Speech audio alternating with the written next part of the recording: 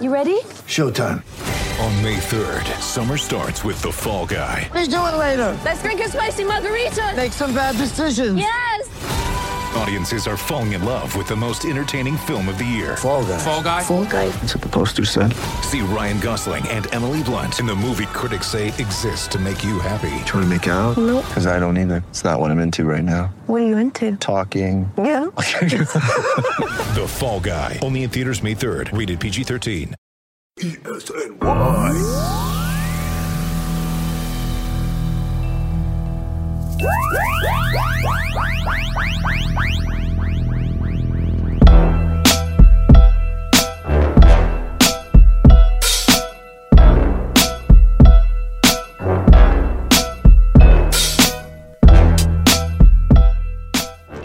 All right, what up?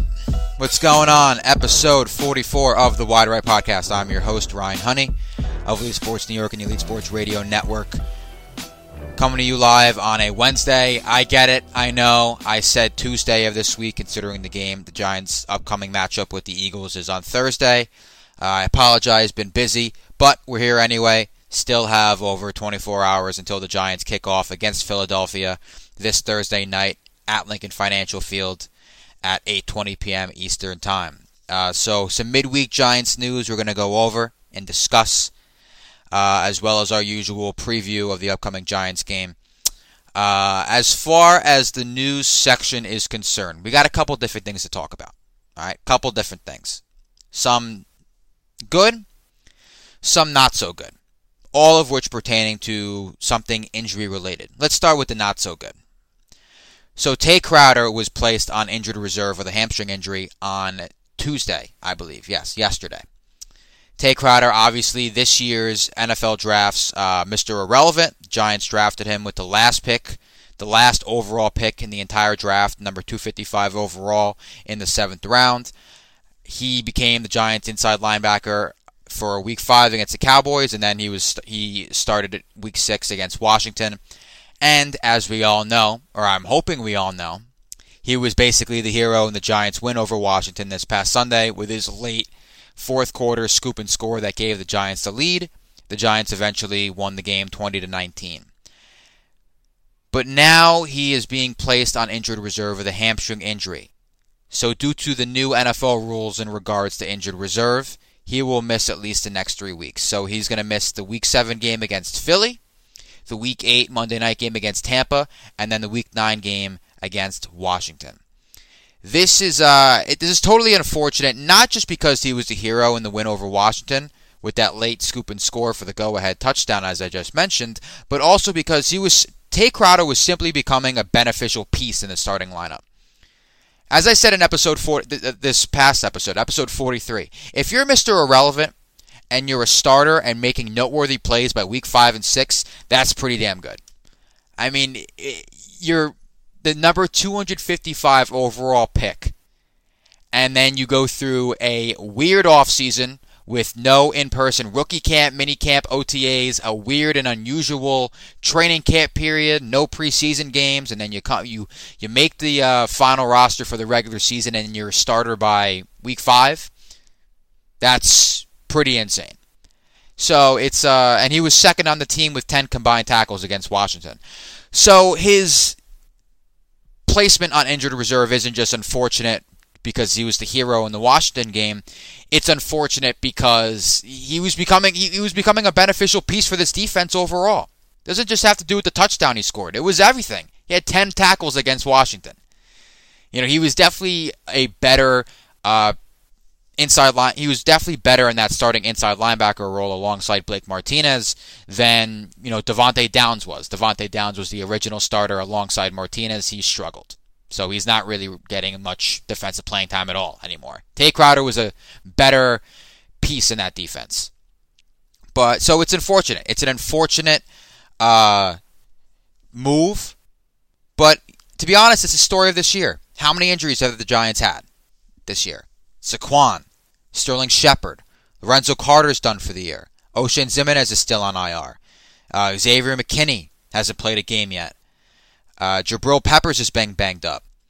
David Mayo missed the first 5 games. David Mayo just returned to the field in Week 6 against Washington. He's likely going to have an increased role in the absence of Crowder. So, but Mayo was supposed to start, basically. Missed the first 5 games, and then his first game back against Washington, he had like 11 defensive snaps, I think he took. But his role is going to increase in the absence of Crowder. Mayo started 13 games with the Giants last year.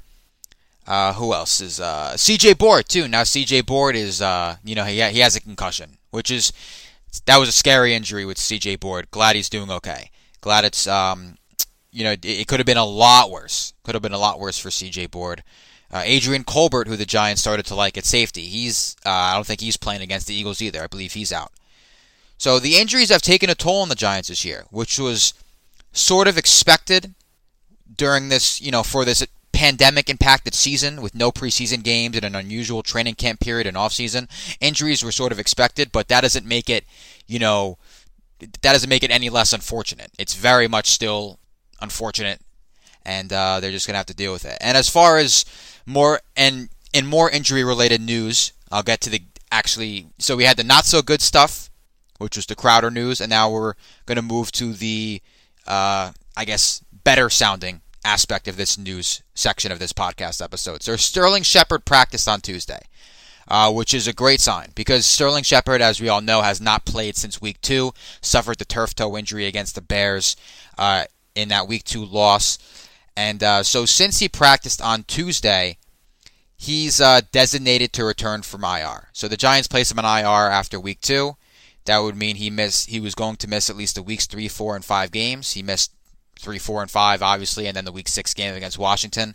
So he's been designated to return from IR since before the Washington game. He did not, the Giants did not begin that 21-day window to activate him off of IR until Tuesday. So now that he's designated for return, now the Giants have 3 weeks from this past Tuesday to activate him off IR. If they don't do that, then he's going to return to IR for the rest of the year. Do I think he will play against Philly? I don't. Okay?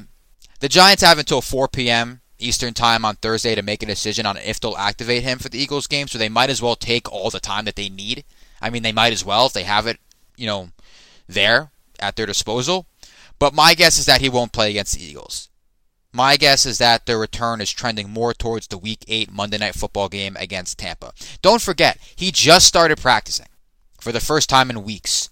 And it's not like the Giants had a full week of, tense, strenuous practices. They just played Sunday, and they're playing tomorrow, Thursday. It's not like the Giants have had a full week of practice. That's the disadvantage of Thursday night games. I know we love Thursday night games because, you got football middle of the week. But that's the disadvantage for teams Thursday night games. They don't have a full week of practice and preparation. So Shepard really hasn't taken part in a full-blown practice. I believe he only stretched with the Giants on Tuesday. So, yeah, we need to take that into account, and I think there's going to be... He's trending more towards playing on Monday Night Football against the Tampa Bay Bucks in Week 8 instead of on Thursday night against the Eagles. It's just more realistic if he was activated for the Bucks game instead of Thursday's game, but we'll see. I mean, it's not beneficial for the Giants that he won't be playing in the Week 7 game, but it's beneficial to see he's trending towards somewhat of an eventual return because the Giants have needed him. They need that. Daniel Jones needs as many weapons in the passing game as possible. The passing game has not excelled whatsoever this year. We all know this. Daniel Jones has not been great this year. We all know this. Daniel Jones, as a young developing quarterback, needs as many weapons in the passing game as possible. And Sterling Shepard will eventually be that extra weapon that he needs besides Darius Slayton. Because right now, Darius Slayton is really the only reliable guy in the receiver room. Golden Tate isn't. C.J. Board isn't. Damian Ratley wasn't. That's why he got cut. Daniel Jones needs an extra guy in the passing game, and Sterling Shepard will be able to provide that once he's healthy. But I just don't think that's going to be Thursday night. And speaking of Thursday night, all of a sudden, the Giants have a huge game on their hands. It's absurd. This game is massive for the Giants, and for the Eagles as well. But this is a Giants podcast, so we'll talk about the Giants. With a Giants win, and the Cowboys lost in Week 6, the Giants could tie the Cowboys for first place in the division, which is absolutely insane considering they're 1-5 going on 2-5 if they win. Okay, if the Giants win, the Cowboys will lose. Giants are tied for first place in the division, which, again, I think is absolutely absurd. Giants obviously coming in at 1-5, while the Eagles are 1-4-1. This is a huge opportunity for the Giants to gain even more momentum from last week's win over Washington, go on a win streak, and make some noise in this putrid NFC East. Below average NFC East is extremely generous. That's it. Saying this division is below average is like a huge compliment and just a very generous adjective. It's a putrid division, but the Giants have an opportunity to make some noise in it. And but winning this ball game, while difficult, it won't be impossible. Sure, the Giants have lost each of the last 7 meetings. We know this. They haven't beaten them since Week 9 of 2016, when Carson Wentz was a rookie, and Daniel Jones. We didn't even know who Daniel Jones was. But this Eagles team this year is significantly worse than the previous year's teams. Like, could you imagine the Giants winning this game, and all of a sudden being right up there with the Cowboys with 2 wins after starting off 0-5, and that's what's leading the division? That's not like a hypothetical. That actually could happen. Like, that very much could happen within whatever it is. What time is it now? It could be a thing in 28 hours. That could very much be a thing. The Giants having the same number of wins as the NFC East leading Cowboys. Again, insane.